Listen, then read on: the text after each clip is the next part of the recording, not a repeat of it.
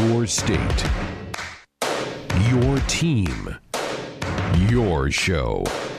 This is Sports Nightly. Hill in motion to the right. Snap back.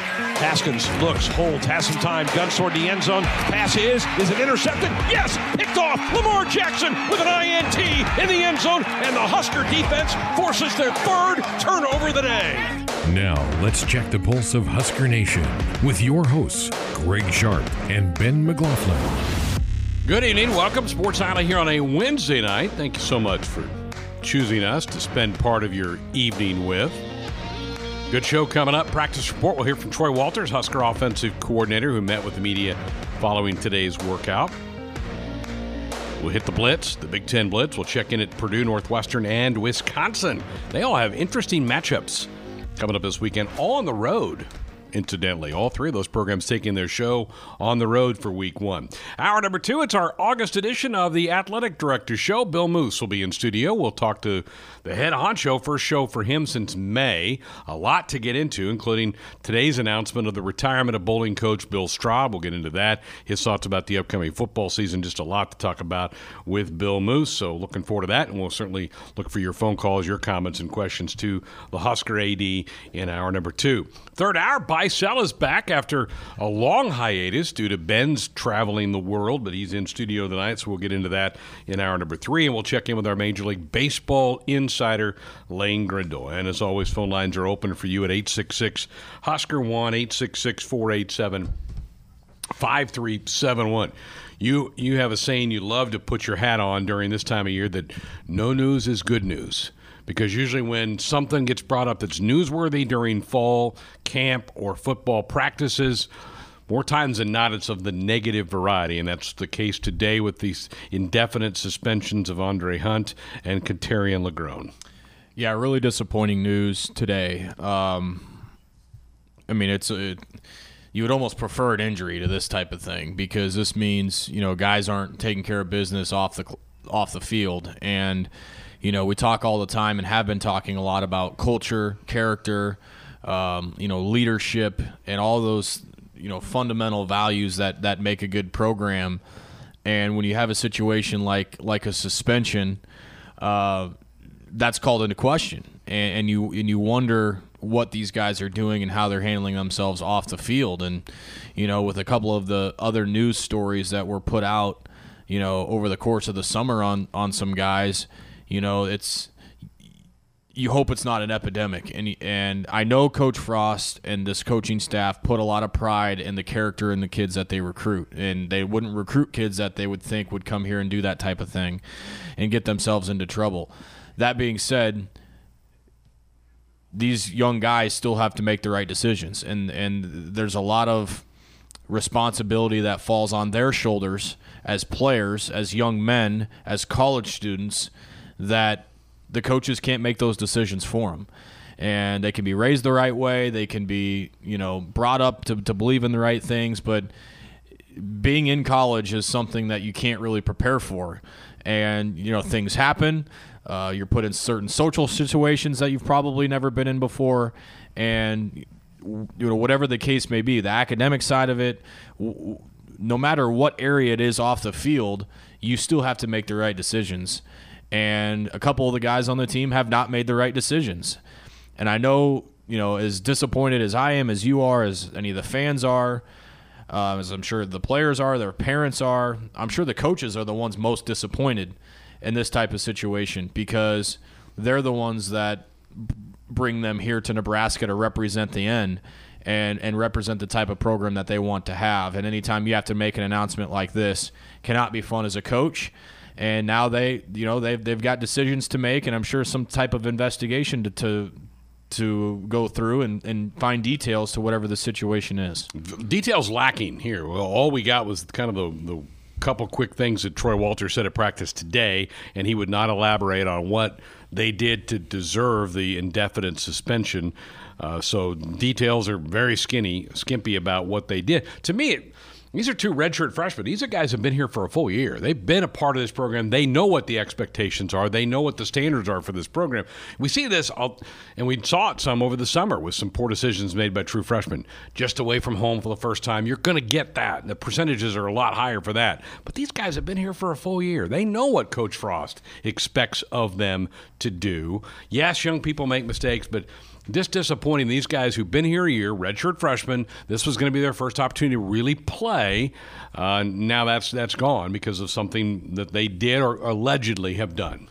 And that's the disappointing part, is you felt like they've paid their dues of wasting the redshirt year. You know, getting that hard hurdle out of the way of not knowing you're not going to play every Saturday. But, you know, if you think of a guy like Andre Hunt, that was a guy Nebraska was counting on to give them snaps. Yeah. And now, you know, that's all taken away. And we don't know for how long. We don't know how severe of suspension this is going to be, if this is going to result in a termination of the team. We don't know any of those details yet. But the fact that you're going to call that into question 3 days before your team tees it up, it's not a good thing, and you hope this is the end of it. It's a distraction, right? It's Yes. game week. It's a distraction. These two guys, Huskers will be fine on the field. They have other bodies that can take the roles of what these two guys would have done this year. That's not the point here. This is more of just disappointing that they did something to let their teammates down, their coaches down,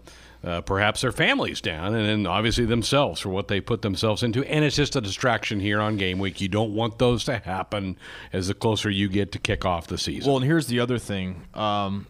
You know, we're starting to hear all the time the words negative recruiting, of coaches using everything they can against programs. You start to have some of these things pop up, no doubt. You better believe coaches that aren't above negative recruiting put that in the holster for when they're living rooms. You know, if Nebraska and another team are competing for the same player, and, you know, anybody can say anything they want to the parents or whoever has influence over these young men that, hey, look at the track record of this program. They have had problems with behavior in the past. You can't start labeling yourself as that type of school. And I'm not saying Nebraska's that, because, you know, this is a newer situation that we're dealing with, but you don't want to start this becoming a trend of Nebraska being known for the school as having to suspend guys who are getting in trouble off the field. All right, disappointing news that came out after practice today. We will have the head coach in studio tomorrow night. Our first football show is tomorrow at 7 o'clock, and the head coach will be here himself. If there's anything new to add, we certainly can ask him tomorrow night. Time for tonight's practice report. Every practice, We're going to work on it every single day until these guys master it. all season long. There's nothing better as an athlete than being part of something that's bigger than just yourself. And I think these guys are starting to feel that, and we'll keep building it. It's time for a Husker football practice report on Sports Nightly.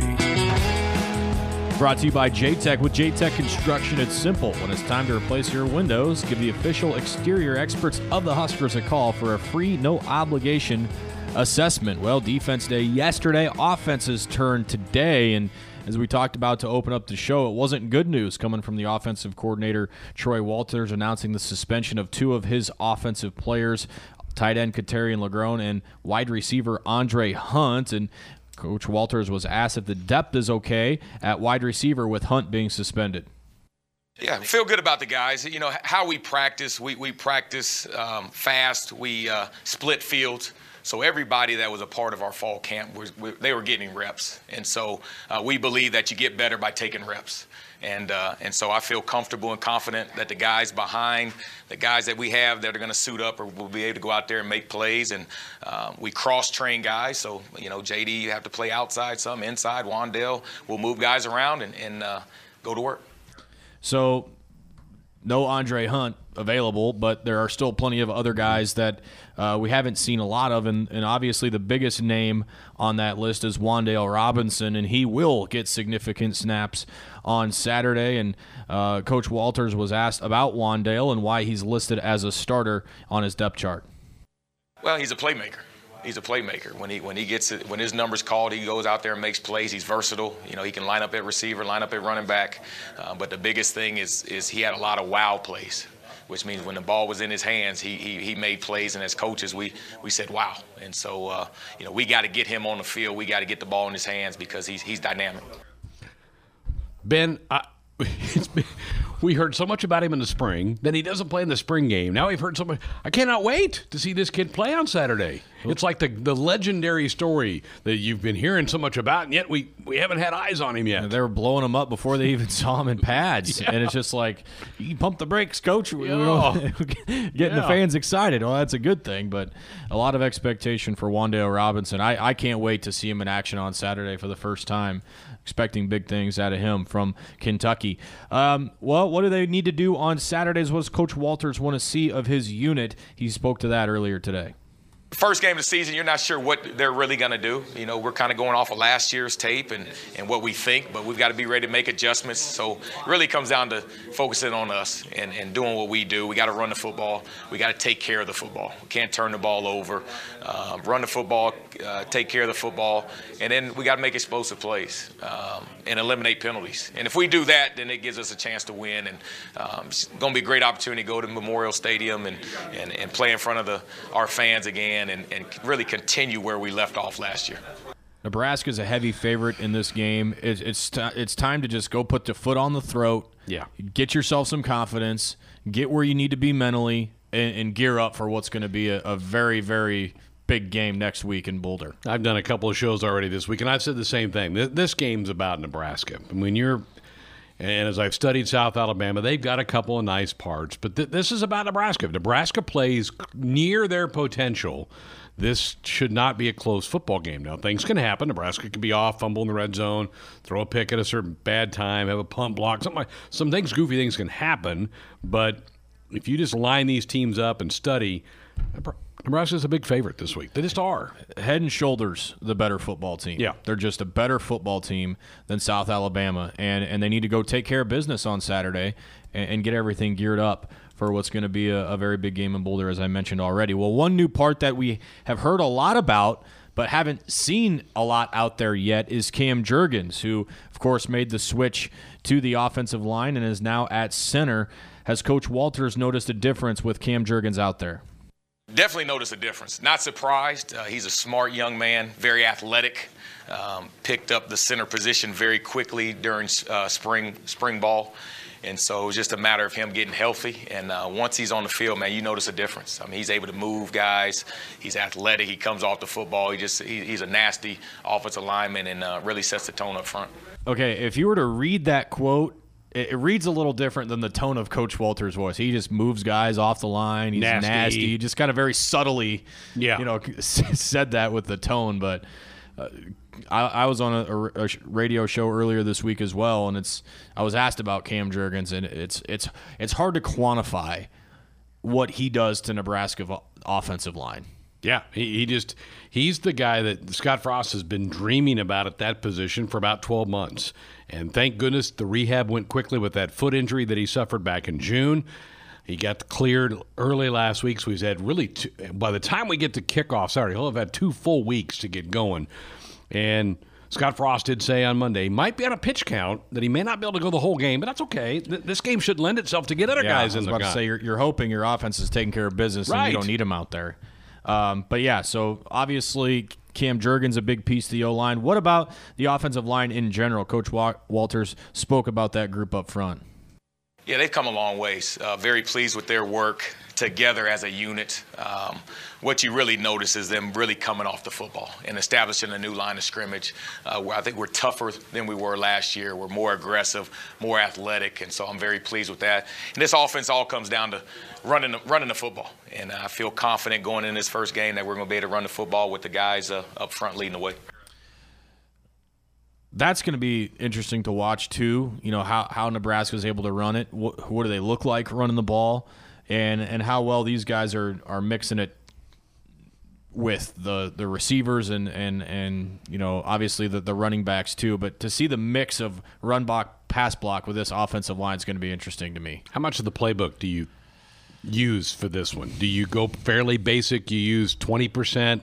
Feeling with the superior talent, you run your stuff, but you run some of your basic plays that everybody knows you run.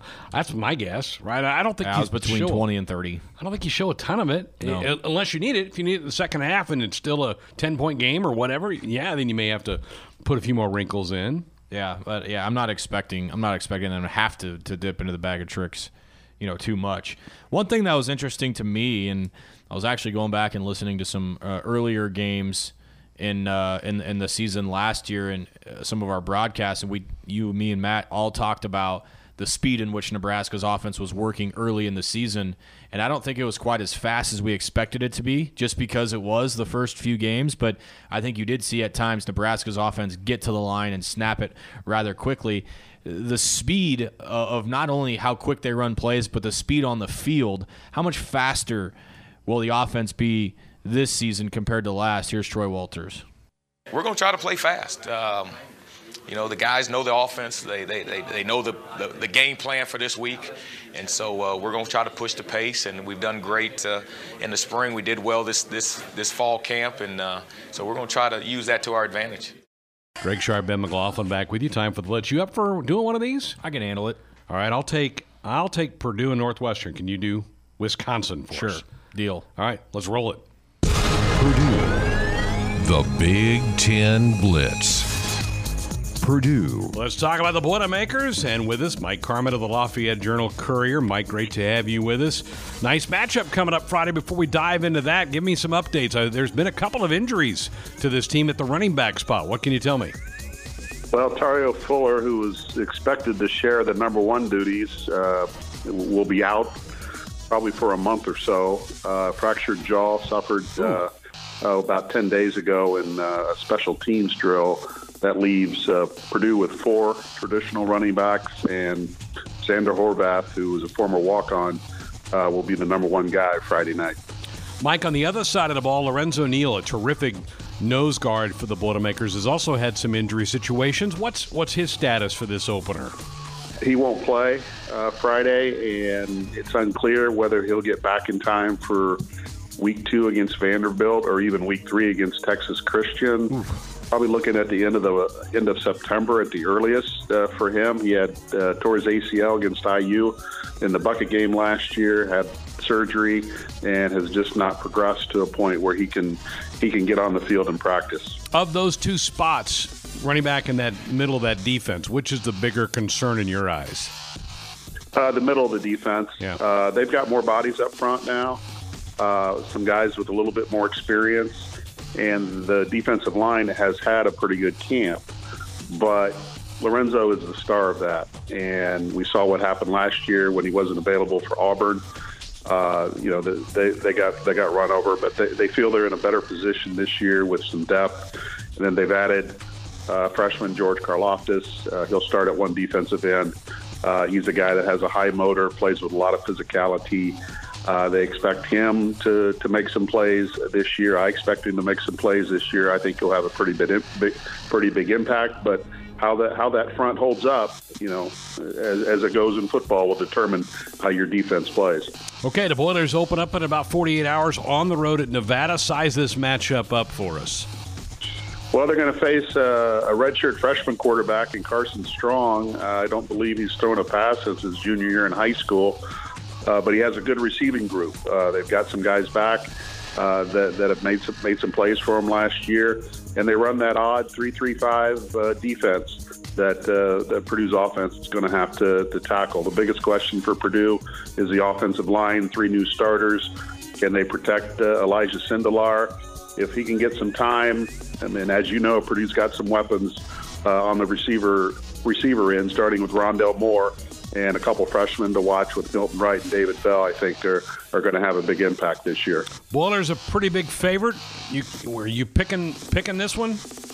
Well, I'll pick Purdue. I think there'll be some choppy play early, like in every season opener, and some unwanted flags. But I think Purdue eventually settle down, kind of get control of the game in the second half and win. All right, Boilermakers at Nevada, Friday night, 8:30 on the CBS Sports Network. Mike Carmen, thank you so much, sir. Have a great night. Thanks. Wisconsin.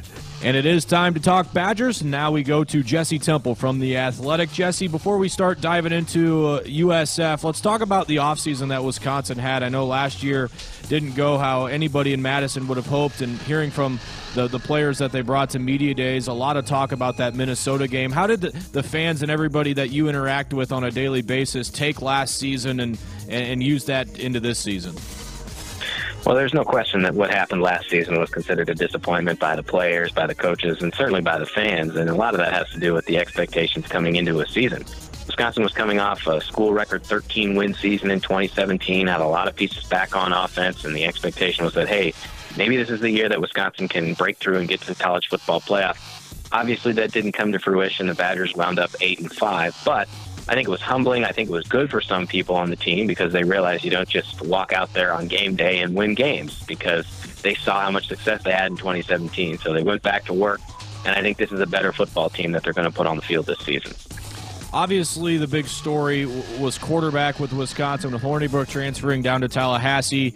Obviously, a lot of excitement about Graham Mertz, but tell us about how the quarterback battle has gone and ultimately the decision that Coach Christ had to start the more experienced player and what the outlook is on that position.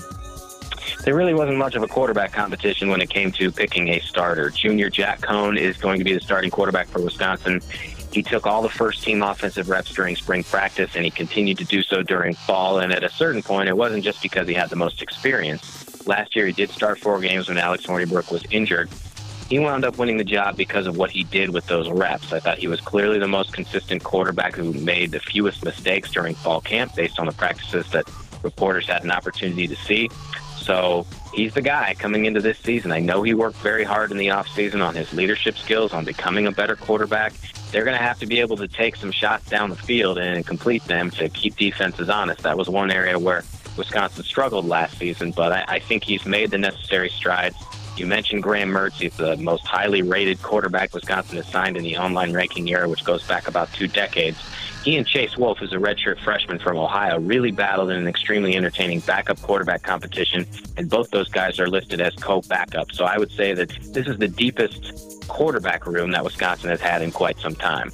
You mentioned it a little bit, but for Paul Chryst, what's best case scenario of what this offense looks like? You obviously want to try and balance it out, but they do still have the best back in college football in Jonathan Taylor, great tight end in Ferguson. When Wisconsin's at its best, what is it supposed to look like? Well, Paul Chryst has said multiple times, and he has been asked repeatedly about whether this offense can be more balanced. And he said this week, there's no doubt that we've got to be more balanced, and players have to earn the right for that to happen. You're right. They have Jonathan Taylor back. He's the reigning Doak Walker Award winner. Has put up unbelievable numbers through his first 2 years, 4,100-plus yards, more than any other running back in the first 2 years of their career in college football history. So he's the bell cow. Having said that, he won the Doak Walker last year, and Wisconsin still lost 5 games. Now, that's not all on the offense. Special teams and defense contributed to that as well. So I think it's, yes, utilizing Jonathan Taylor. I think they're going to try to get him the ball in the passing game a little bit more, get him the ball in space, but maybe being a little more versatile and mixing things up, because they've got to have more of a passing game to succeed offensively. Let's talk about the front seven on defense. Wisconsin's known for having just hammers at linebacker, big defensive linemen. How has that group progressed during camp, and how are you feeling about that group on D, the front seven? I think they're going to be better, particularly on the defensive line. There are probably still more questions at linebacker just because of who they lost with T.J. Edwards and Ryan Connolly, who went 1-2 in tackles in each of the last 2 years, and outside linebacker Andrew Van Ginkel, who was drafted by the Miami Dolphins. So at linebacker, they do return Chris Orr. He didn't get a ton of opportunities last year because Edwards and Connolly just were too good to take off the field. But he has started 16 games. He's played in 36 games in his career. So this is his time to shine as a senior. They do have Jack Sanborn, who's going to start with him at inside linebacker. Sanborn played 9 games last year as a true freshman, which speaks volumes about his talent, that they would not use a redshirt on him. And then at outside linebacker, they've got Zach Bond, who's the leading returning tackler, and Isaiah Green-May is going to be the other starter. He really made a move during fall camp. He's got an interesting body. He's 6'6" and 221 pounds. There are not many outside linebackers with a frame like that. Most 6'6" guys are offensive linemen or defensive linemen or tight ends. They're certainly not outside linebackers. So I think he can bring some heat off the edge. And on the defensive line, I think they're going to be much better. They really struggled last year in stopping the run. A lot of that had to do with injuries and inexperience. But now their starting defensive end combo will be Isaiah Loudermilk and Garrett Rand. They were supposed to be the starters last year, but Rand suffered a season-ending Achilles injury, and Loudermilk dealt with injuries himself. And the nose guard will be Bryson Williams, who I know fans in Nebraska are familiar with because he was in Lincoln before in high school. So I think that they have high hopes for what this front seven can do. All right, talk about this matchup with USF. Interesting on paper, the speed and athleticism of South Florida against the big power of Wisconsin. How do you see this thing going on Saturday? Well, first games of the year are always really tricky to try and pick because we don't know exactly what we're going to see, and that's especially the case for South Florida. Charlie Strong hired a new offensive coordinator who was previously the head coach at Division II Valdosta State. They were very balanced there, but defensive coordinator Jim Leonard has tried to watch tape on what South Florida did last year, on what Valdosta State did, and there is an element of the unknown here. I think that Jim is pretty confident that the skill position players will be talented. When you're talking about players that are down in Florida, that's generally the case. So I think this defense will be tested. In some respects, offensively, I feel like it's more about what Wisconsin is able to do and worrying less about South Florida. But these opening games are always interesting because you're not sure exactly what you're going to see. Yeah, especially when you have these contrasting styles going at it here this weekend. Jesse Temple from The Athletic. Jesse, we appreciate catching up with us, man. Enjoy the game on Saturday. Look forward to talking again. Thanks so much. All right, thanks. Take care. Northwestern. Let's talk about the Wildcats and hear from the Wildcat reporter, Louis Vaquer, who's here to tell us who the starting quarterback is going to be for Northwestern. Right, Louis? I wish I knew that. Yeah, that'd be a pretty popular guy in Evanston right now. Boy, Coach Fitz has played that close to the vest, has he not? Tell our audience about the battle for quarterback. Yeah, it's been, they didn't open many practices, and then anything we saw we're not supposed to report on, but they've been alternating snaps. And in the spring, they had 5 quarterbacks rotating in and out. And then this fall, it's been Hunter Johnson and TJ Green splitting time. TJ Green is a fifth-year senior, a former walk-on, the son of Trent Green, former NFL quarterback. And he's the guy that, can get you in the right play and make the right decisions on where to go with the ball and things like that. And then the other side is Hunter Johnson, is the former 5-star quarterback, a Clemson transfer. He's got the big arm. He's got the athleticism. He has all the tools and the higher ceiling. So it's kind of, they're kind of on opposite ends of the spectrum, and Fitz hasn't given out any hints, and we're not going to find out, I don't think, until, 3 o'clock local time when the starter runs out there with the first team in Stanford Stadium. Louis, could it be the case he'll play both? Can you see Fitz doing that? Oh, absolutely. I think whoever does win the job, I think we'll see the number 2 as well. I think he'll want to get, the guy's feet wet. And, I don't think it'll be in any kind of a pattern, like, give alternate possessions or anything like that. But I wouldn't be surprised if they both play. In fact, that's kind of where I'm leading, is that they'll both play. All right, the Cats with this return trip to Stanford. Northwestern shocked that Christian McCaffrey team a couple of years ago. Break down this matchup for us, would you?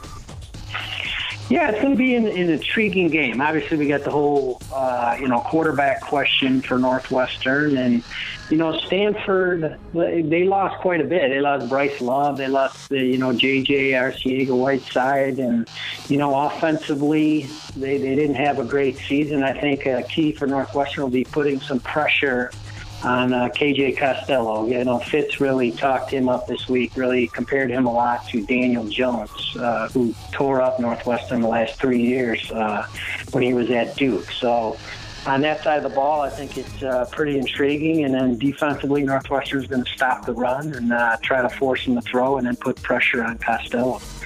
Offensively, they got to run the ball. I mean, I think that no matter who the quarterback is going to be, they're going to have to run the ball and stay balanced to be successful. Boy, I love matchups with inside of a game, Louis, and Stanford's offensive line always has such a great reputation. That Northwestern defensive front is going to be really good again. Graziano led headlines that group. That ought to be fun to watch, right? The battle in the trenches between those two sides. Oh, yeah. Stanford is traditionally, they like to line up and come right at you, very physical, and that's Northwestern's strength, is that front seven. They were very tough against the run last year. I think they were 26th nationally. They really are strong against the run, and that's where this game, that's going to be a very interesting thing to see who wins that battle on the line of scrimmage. Sure is. Should be a good one. Northwestern is Stanford, 3 o'clock Saturday on Big Fox. Louis Vaquer, the Wildcat Report. Louis, we appreciate it. Thanks so much. Thanks for having me. Appreciate it.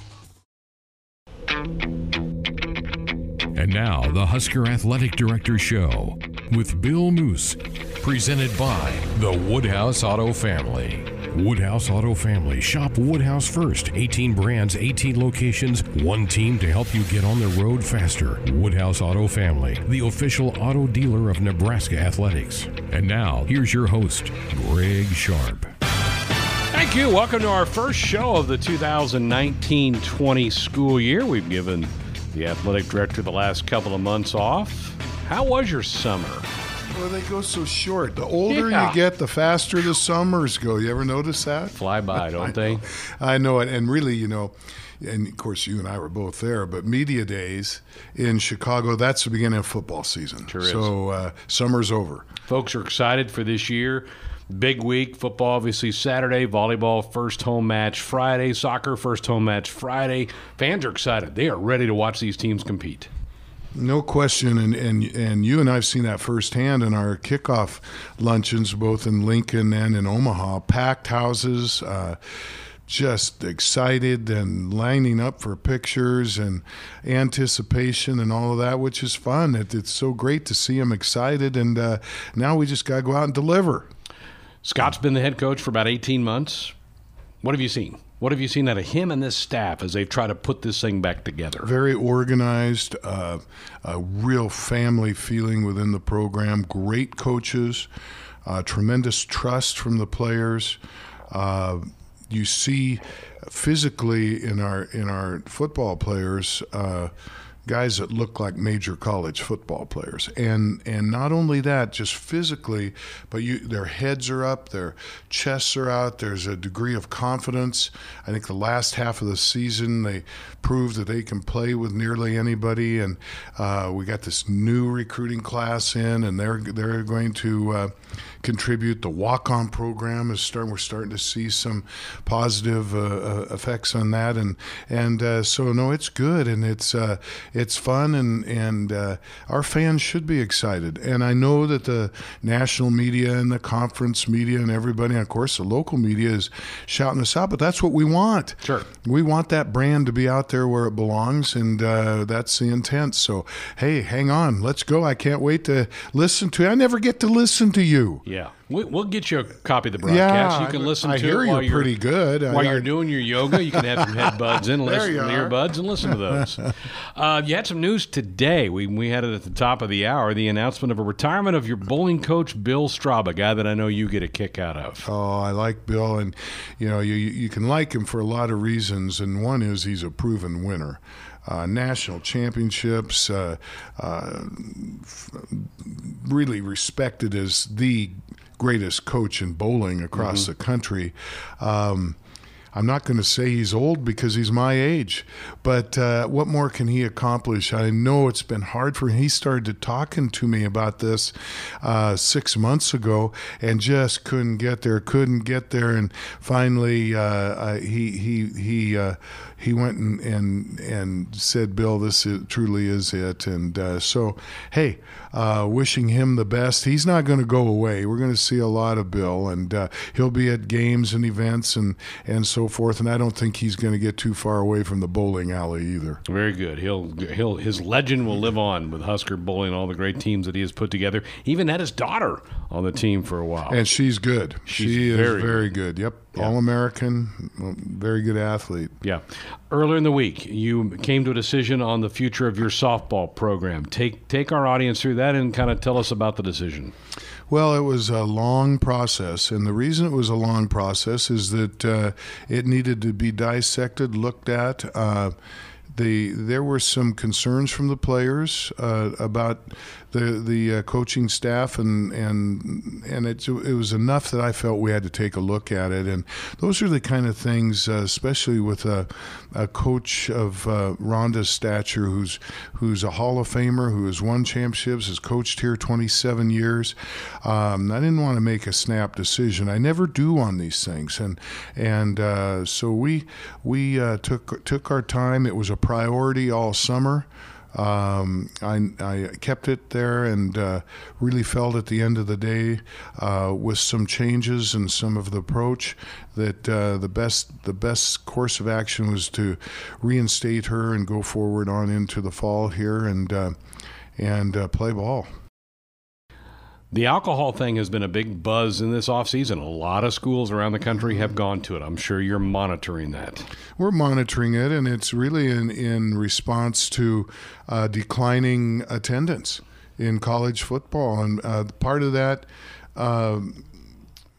really, Greg, has to do with everything's on TV, live. There's a variety of different start times. We're going to play. We're going to kick it off this Saturday at 11. In a month from now, it may be 7:30 at night. Yeah. And anything in between. There are games on weeknights. We'll see Friday games. Of course, Black Friday is etched in stone now, but. There's a lot of options and reasons not to come. So a lot, and there have been studies as well that going ahead and controlling alcohol sales within the venue leads to less incidents than not providing it, because people are loading up before the game. They're going out at halftime and hitting it hard, and really are of no help to the team and the total game experience for the rest of the fans. So again, not saying we're going that direction, but we need to take a look at it. And Husker Power, Boyd Epley's creation of strength training at the University of Nebraska, is celebrating a 50th anniversary. They've got a big banquet Friday night. They're going to be recognized on the field. Nebraska was innovative in strength and training, weren't they? You know, that was back the year that I started playing college football, 1969. That was the 100th anniversary of the college game. This year is the 150th, which coincides with the 50th anniversary, as you mentioned, of Husker Power. And it was off the charts. There was nobody doing the things that Boyd was doing, and when he stepped away from actually being the strength coach, I wanted him to concentrate on this celebration, and he has, along with our staff, done a wonderful job. And there are going to be individuals that are going to be honored that are the lifters of the half century. It'll be so much fun, but there were techniques and equipment and things used 50 years ago that were unheard of. And Nebraska got way out in front of everybody. And through the years, people have copied and caught up with us, and now we're surging ahead again. And this is just a little reminder and a celebration of, hey, this is Nebraska. There's no place like Nebraska. We were ahead of the game, and in the strength and conditioning piece, the nutrition component on down the line. And our intent, I know, while I'm in the chair, is to bring all that back and bring ourselves to our rightful place in all those areas. And I'll tell you, Greg, when that happens, and we're close, the scoreboard will reflect it. Absolutely. It's time to buy or sell. Buy,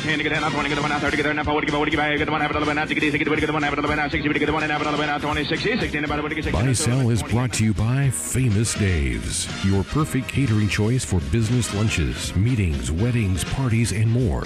Treat your guests to authentic smoked daily barbecue, made from scratch sides, and award-winning desserts. Famous Dave's, we do catering right. Now here's the hosts of Buy or Sell, Josh Hilkeman and Mick Steiner. Well, there's a lot to talk about tonight, but the first thing I want to bring up is I wonder if the sound effects that we got there were Randy calling in the first hour, if he's the one that was doing the auctioneering there. Ooh, that could be. If we ever need new sounders, Randy could just do it. Yeah. I bet he would be up for it. Have him drop into the studio and lay down a track for us of auctioneering. Also, Mick is with us for the first time on Buy Sell. Hey, Mick. Wow, Mick. Hello. Welcome to Buy Sell. Yeah, he is here. He is present, and it's a momentous occasion. It's the end of Season 11 and the start of Season 12 tonight. Also, it's the first time that we played, like you said, Greg, 4 weeks. It was July 31st the last time we played Buy Sell. So. Well, Ben's been on a month-long vacation. Yeah. As we said last week, Josh, while he was gone, his next day off is Christmas Day, I believe. We're going to put him to work. That's what it's going to feel like. Yeah, seriously. All right, well, without further ado, let's jump into the answers that we have And we actually have a couple of future questions that were asked before we last played on July 31st. The first one is from March 27th of this year. It was an MLB fantasy future question, and it went like this. Buy or sell that Brett would finish better than Josh in their fantasy baseball league that they drafted the night prior. The answer is already done. What? And a month ago. I know, and it's actually, I'm embarrassed to say it, it's a buy. Brett did finish better than Josh. That's insane. The record, what happened, Josh? I don't know. Well, Brett's currently 17-3 in the last week of the regular season. I'm 11-9, so 17, and he doesn't know anything about baseball. I don't know what happened, but he got lucky. So that's insane. You guys both sold it. You both got it wrong. I obviously sold and got it wrong. Brett got it right because he bought it, and it's the only good thing about this, the only thing positive that I can draw is that he's not here to gloat about it. So. That's true. That guy knows nothing about baseball. Here's the thing, too. He's been talking about it all summer long. He's like, oh, yeah, I can't wait to talk about this. I can't wait to bring this one up. Then we do it the night he's gone. Yeah, well, take that, Brett. He shouldn't be gone on Wednesday game week. Yeah, exactly. Yeah. There you go. So we have another baseball future bet from July 17th. We asked you to buy or sell that the Home Run Derby participants would combine for at least 15 home runs between that date and the end of July. And Greg bought, Ben sold. Greg was right because there was exactly 15. They got it on the last day. They did? Well, you would think, right? Yeah, it was right on the last day. It was the last game, wasn't it, Josh? Right. Yeah, well, we played by sell on July 31st, and I remember we were keeping track of it. It hadn't happened. It was a 2-week-long thing. Yeah, going into that day. So the fact that they got it on the last day. Exactly. It went right down to the wire. It was the last game, and I think Santana hit it in like the 5th inning. It was Carlos Santana. Jeez, right. You were tracking well, it, huh? Josh had brought that question up to my attention that day. Yeah. So I had known about it. Yeah. Well, by the way, I should have done this at the beginning. Going into this week, Ben, you were down 3 points, so you need to make up 3, and that was one future question that we did not ask the last time we played, and so it was a chance for you to make up a point, and instead it went the other way. It'll be tough now. Yep. All right, we go to questions that were asked the last time we played. A Husker men's basketball question. Buy or sell that Nebraska would win at least 3 of their 4 games in Italy. The answer was a buy as they won all 4 of their games. Greg, you bought it and were correct. Ben, wrong with a sell. Having Cam Mack did not matter. The 4 of us could have recruited a guy and might have been able to win one. You know the funny thing, I can admit this now, I thought they were playing 5 games. So I'm like, 3-2, yeah. And then afterwards you're like, there's only playing 4. I'm like, what? I'm like, there's no way I'm going to get this right now. Yeah. Had I known what that level of competition was like. All right, onto a buy sell from the red-white game in volleyball. We asked you to buy or sell that the red team beat the white team and the white team won at least one set. Greg and Ben both bought, and it was a sell. It was a 3-0 win for the red team. Yeah, he stacked the teams, didn't he? Yeah. He sure did. He even moved one of the best players on the white team to the red, Capri Davis, after she was on fire. He moved her from the white to the red. Come on over. Yep. There you go. All right, moving along here to a college football question. Buy or sell that there would be a combined 90 points scored in the Miami-Florida game and the Arizona-Hawaii game. That was easily a buy. It was 127 points scored between those 2 games, so way more than was needed, 37 more. You guys both bought that, and you were both right. I thought they were going to get it in that Hawaii game alone. Yeah, one game alone. Almost did. The key to that was, you couldn't get like a 10-7 Florida-Miami game. And once that got 24-20, it was pretty well over. Yep. All right, sticking in college football, we asked you to buy or sell that there would be a defensive or special teams touchdown in the Miami-Florida game. Greg and Ben, you were both smart bettors, but not fun bettors. You sold it, and it was a sell. Yeah. That's just hard to get. Probably what? 70-30 that's going to happen? Yeah. Yeah. Yeah, you're right. Although I feel like both of those teams play a little bit more aggressive football. And it's early. And you have a lot of that stuff early. Some things like that. All right, Major League Baseball is our next topic. Buy or sell that Zach Greinke would record at least 3 wins or 40 strikeouts by the end of play August 27th, which happened to be yesterday. The answer was a buy. Greinke, since he moved over to the Astros, has a 4-0 record in his 4 starts. Just 15 strikeouts, but that doesn't matter. It's still a buy. And Ben, you bought it, and you're right, Greg, wrong with a sell. Yeah, I mean, you're on the Astros. All you got to do is make sure you get 5 innings, and you got a good shot. His first outing, he didn't pitch. I think he gave up like 5 runs, but they won like 8-5. Yeah, so he got the win. He hasn't been stellar, but he's gone right about 6 innings each time out, and his team supported him. So 15 strikeouts is all he has? That's all in 4 games. Holy That's not moly. even 4 per game. That's not what they traded for. I mean, he's still 4-0, so I'd take it. Sticking in the major leagues, buying or selling the Washington Nationals are 3 games back or closer in the NL East at the end of play on August 27th. Everybody sold, and it was a sell. They're still 5.5 games back. They're in pretty good shape for the wild card. Yes. They've done a good job of that. Yeah, we had asked that question after they had made a bunch of acquisitions at the trade deadline, and they've played well, and they've done some good things in the wild card race, but the Braves have basically kept them at arm's length. Are they winning tonight? I do not know. Nationals? Yeah. 8-4. Okay. There you go. Yeah, they're playing the Orioles, so yes, they're winning. All right, next question that we have an answer to is from Tennis. Buy or sell that at least one top 8 seed would lose in the first round of the U.S. Open. It could be on the men's or women's side. The answer, a buy. 2 lost that were a top 8 seed. The 4 and 8 seed on the men's side both lost. Greg, you bought it and were right. Ben, incorrect with the sell. Was that Tennis we were talking about? Yes, Tennis. Team lost. He's like the 4 seed, and then that guy, the goofy name was the 7 seed. I can't think his name. He cramped up. That's what'll cost him. Drink more water, dude. Come on. All right, on to Premier League Soccer. We asked you guys to buy or sell that Manchester City and Liverpool would combine for at least 12 goals in their first 3 games of the season. 3 games each, 6 total. Greg and Ben both bought, and you were both correct. They combined for 13 goals. We know our soccer. Yeah, that's right down our alley. 2 high-powered offenses there. Our wheelhouse. Right up our alley. We'll see if there's more soccer to come tonight. I hope so. I'm going to get it right. There you go. Our last answer here is from the NFL preseason. We asked buy or sell that Patrick Mahomes would score at least 3 touchdowns in the first 3 preseason games for the Chiefs. Could be a touchdown of any kind. It was a sell, though. He had just 1 touchdown, a touchdown pass in the 3rd game of the preseason, and you guys both sold that, and you were both right. Just didn't think he'd play enough. Fine with me, as long as he's healthy for week 1. They saw what the Steelers were doing, the Steelers game plan, and they're like, nope, we're not doing this. Not going to let you stay out there. You're done. There you go.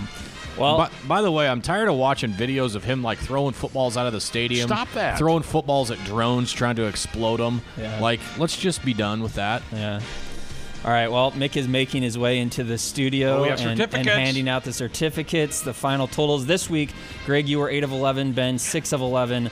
So the 3-point lead went to 5. The final totals 111 to 106. And Greg, you are now the champion of buy-sell for the 6th time in buy-sell history, breaking the 5-5 tie. And my margin of win was what again? You won by 5 points. Okay. So marginal win shouldn't matter though. Right.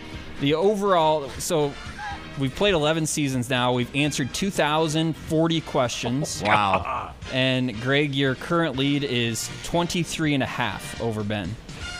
It's a lot of questions. Overall number. That is a lot of questions. It's a whole lot.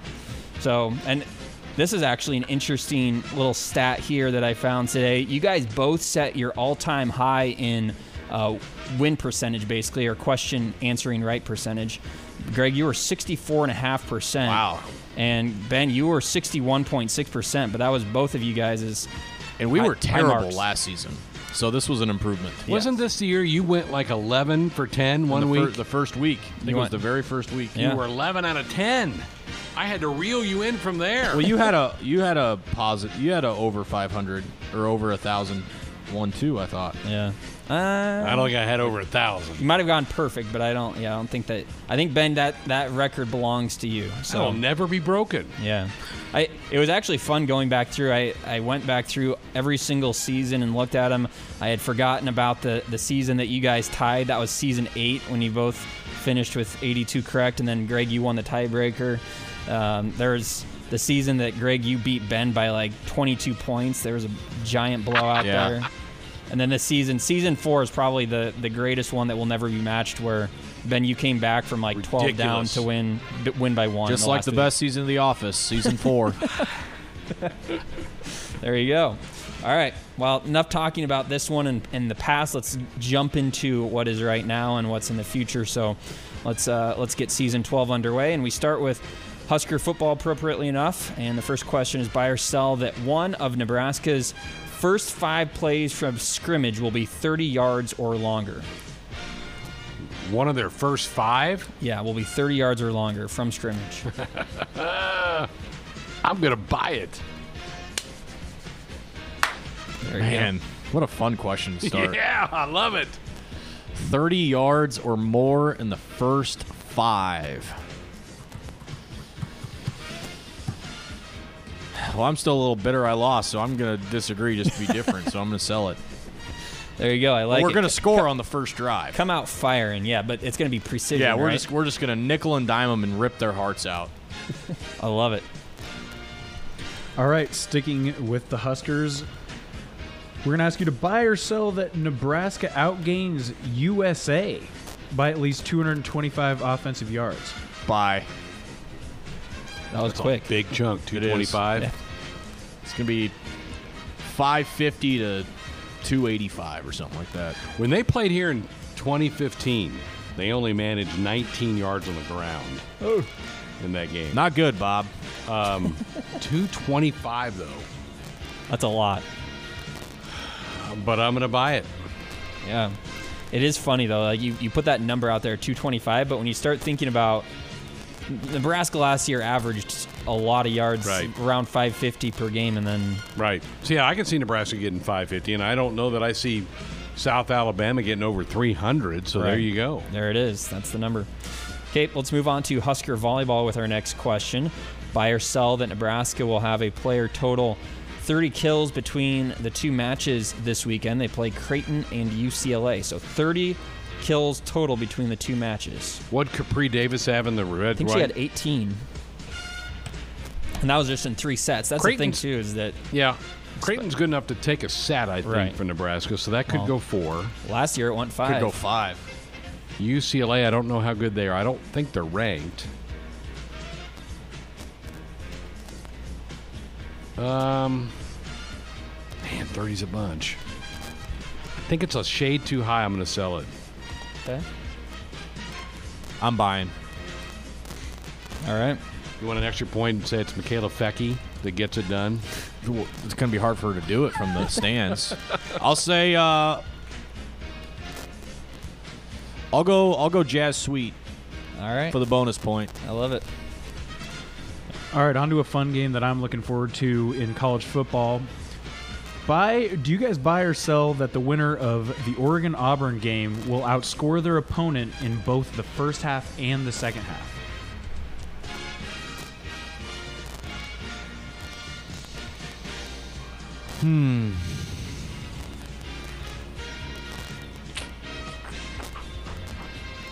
That's a good question.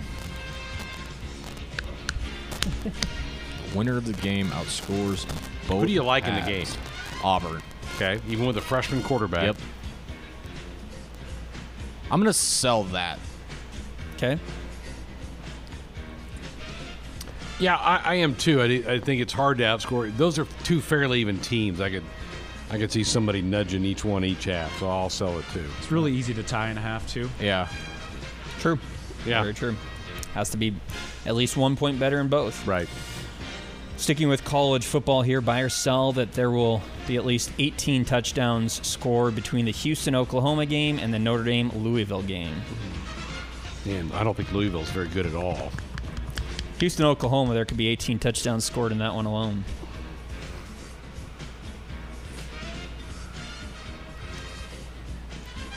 No, I think it's a little too high. I think I'm going to sell. What were the games again? Houston, Oklahoma. And Notre Dame, Louisville. So those are the Sunday and Monday games. And the number was 18? 18 That's touchdowns. your Sunday night, Monday night games. Can be any kind of touchdown. It doesn't have to be offensive. By the way, we will be here Monday night. We may be the only local show to have on Labor Day, but we're here. We're going to be locked in. Yeah. All right, we have. I haven't answered Ben yet. hasn't answered yet. Hang on. Ben's taking his I time. know you're excited, Mick. It's your first one. You're a little fired up here, excited. but my wheels are still turning here. 18 touchdowns in the first two games. That seems like a bunch.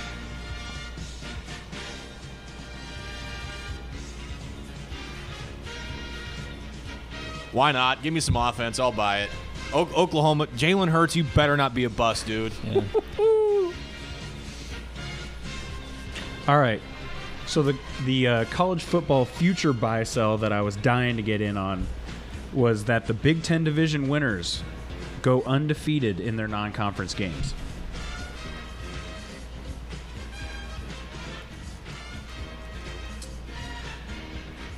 Just in their non-con games? Yep. Correct.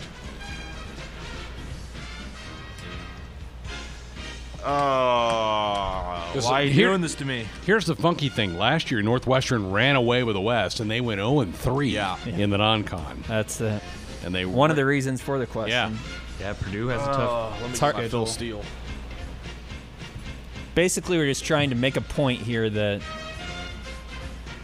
really doesn't matter what happens in the non-conference. I mean, it does to some extent, but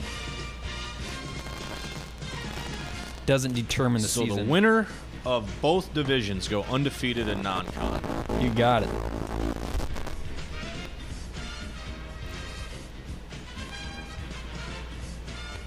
Man, this is hard. That's my brain working right there, all that static. We got it. We got to get to Lane. Selling. Soon here. Sell it. I'm buying. All right. There you go. Let's move on to a Major League Baseball question here. Buy or sell that the Minnesota Twins break the single-season team record before September 11th. Coming at me again with that? The Twins break the single-season team record for home runs before September 11th. Where are they at now? They are 11 shy. Coming into By today. September 11th? Yes. Before September 11th. Oh, yeah. I'm buying. Buy. Wow, that was quick. Is that fast enough? Yeah, that was quick. I love it. He's playing ready golf there. How about, I'm going to ask Lane about Pete Alonso set the Mets franchise record for home runs as a rookie. He's coming after Judge's rookie homer record. Crazy. Yeah.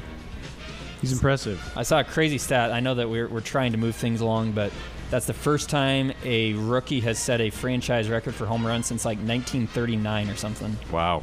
Doggy. All right, so on to the NFL. Buy or sell that Indianapolis Colts quarterbacks combined to throw for at least 26 touchdowns in the regular season. No chance. Sell. Who's the quarterback now? Jacoby Brissett. How about this? How about this for trivia? I watched Andrew Luck play his last NFL game. You did? In person. 26.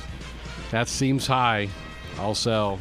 Just so you know, the line was set by in-house Colts expert Austin Orman. So, yeah, that's a good one. yeah. All right, last question here comes from tennis, the U.S. Open. Buy or sell that Serena Williams sweeps her next two matches, one of which comes later tonight. I'm going to sell. Usually early in these tournaments, she kind of loses focus and will drop a set. So I'm going to sell it. Okay. She's the best that ever was and ever is. I'm buying. There you go. Be a tank, Serena. My man. I love it. There you go. That's it. That's the start of season 12. Nice. Some didn't think it'd last this long. Who thought we'd be canceled? Who? By now. Nope. Season just keeps getting renewed. Gets renewed. We started without anybody sponsoring us, and now Famous Dave's is paying Famous for Dave's it is and with us. bringing us food. Yeah, when's that happening? Tomorrow, tomorrow. I think. Yeah. Yes. Something to look forward to. Yes. Getting ready for volleyball and soccer over the weekend. The soccer team opened their season last week in Lawrence, got beat by the Jayhawks. They'll have their home opener Friday night at Hibner Stadium against Clemson, and volleyball with a pair of home matches this weekend. Friday against the Creighton Blue Jays, 7 o'clock, then Saturday night against UCLA as their season gets underway. We had our first John Cook show that came your way last night. So busy week here on Sports Nightly with John Cook last night, Bill Moose tonight, and then Scott Frost in studio tomorrow night. So some heavy hitters coming your way here on Sports Night. Looking forward to having the head football coach in tomorrow night as we're getting closer. By this time tomorrow, we'll have college football on the tube. There's some pretty interesting matchups tomorrow in college football. One in the Big Ten. Minnesota hosts South Dakota State. Then you have the biggest game nationally tomorrow, UCLA at Cincinnati. Nebraska slated to play Cincinnati next year. So that'll be a pretty interesting matchup tomorrow night. How about that? College football on. Yeah. Callers and guests into our show. Dial us up on hotline, brought to you by the Woodhouse Auto Family, bringing you more choices in brands, locations, and service. Experience the difference. Purchase with confidence. This is Woodhouse. Thanks to Ben, to Josh, to Mick, and to all of you for listening tonight. Have a great night. Talk to you again tomorrow.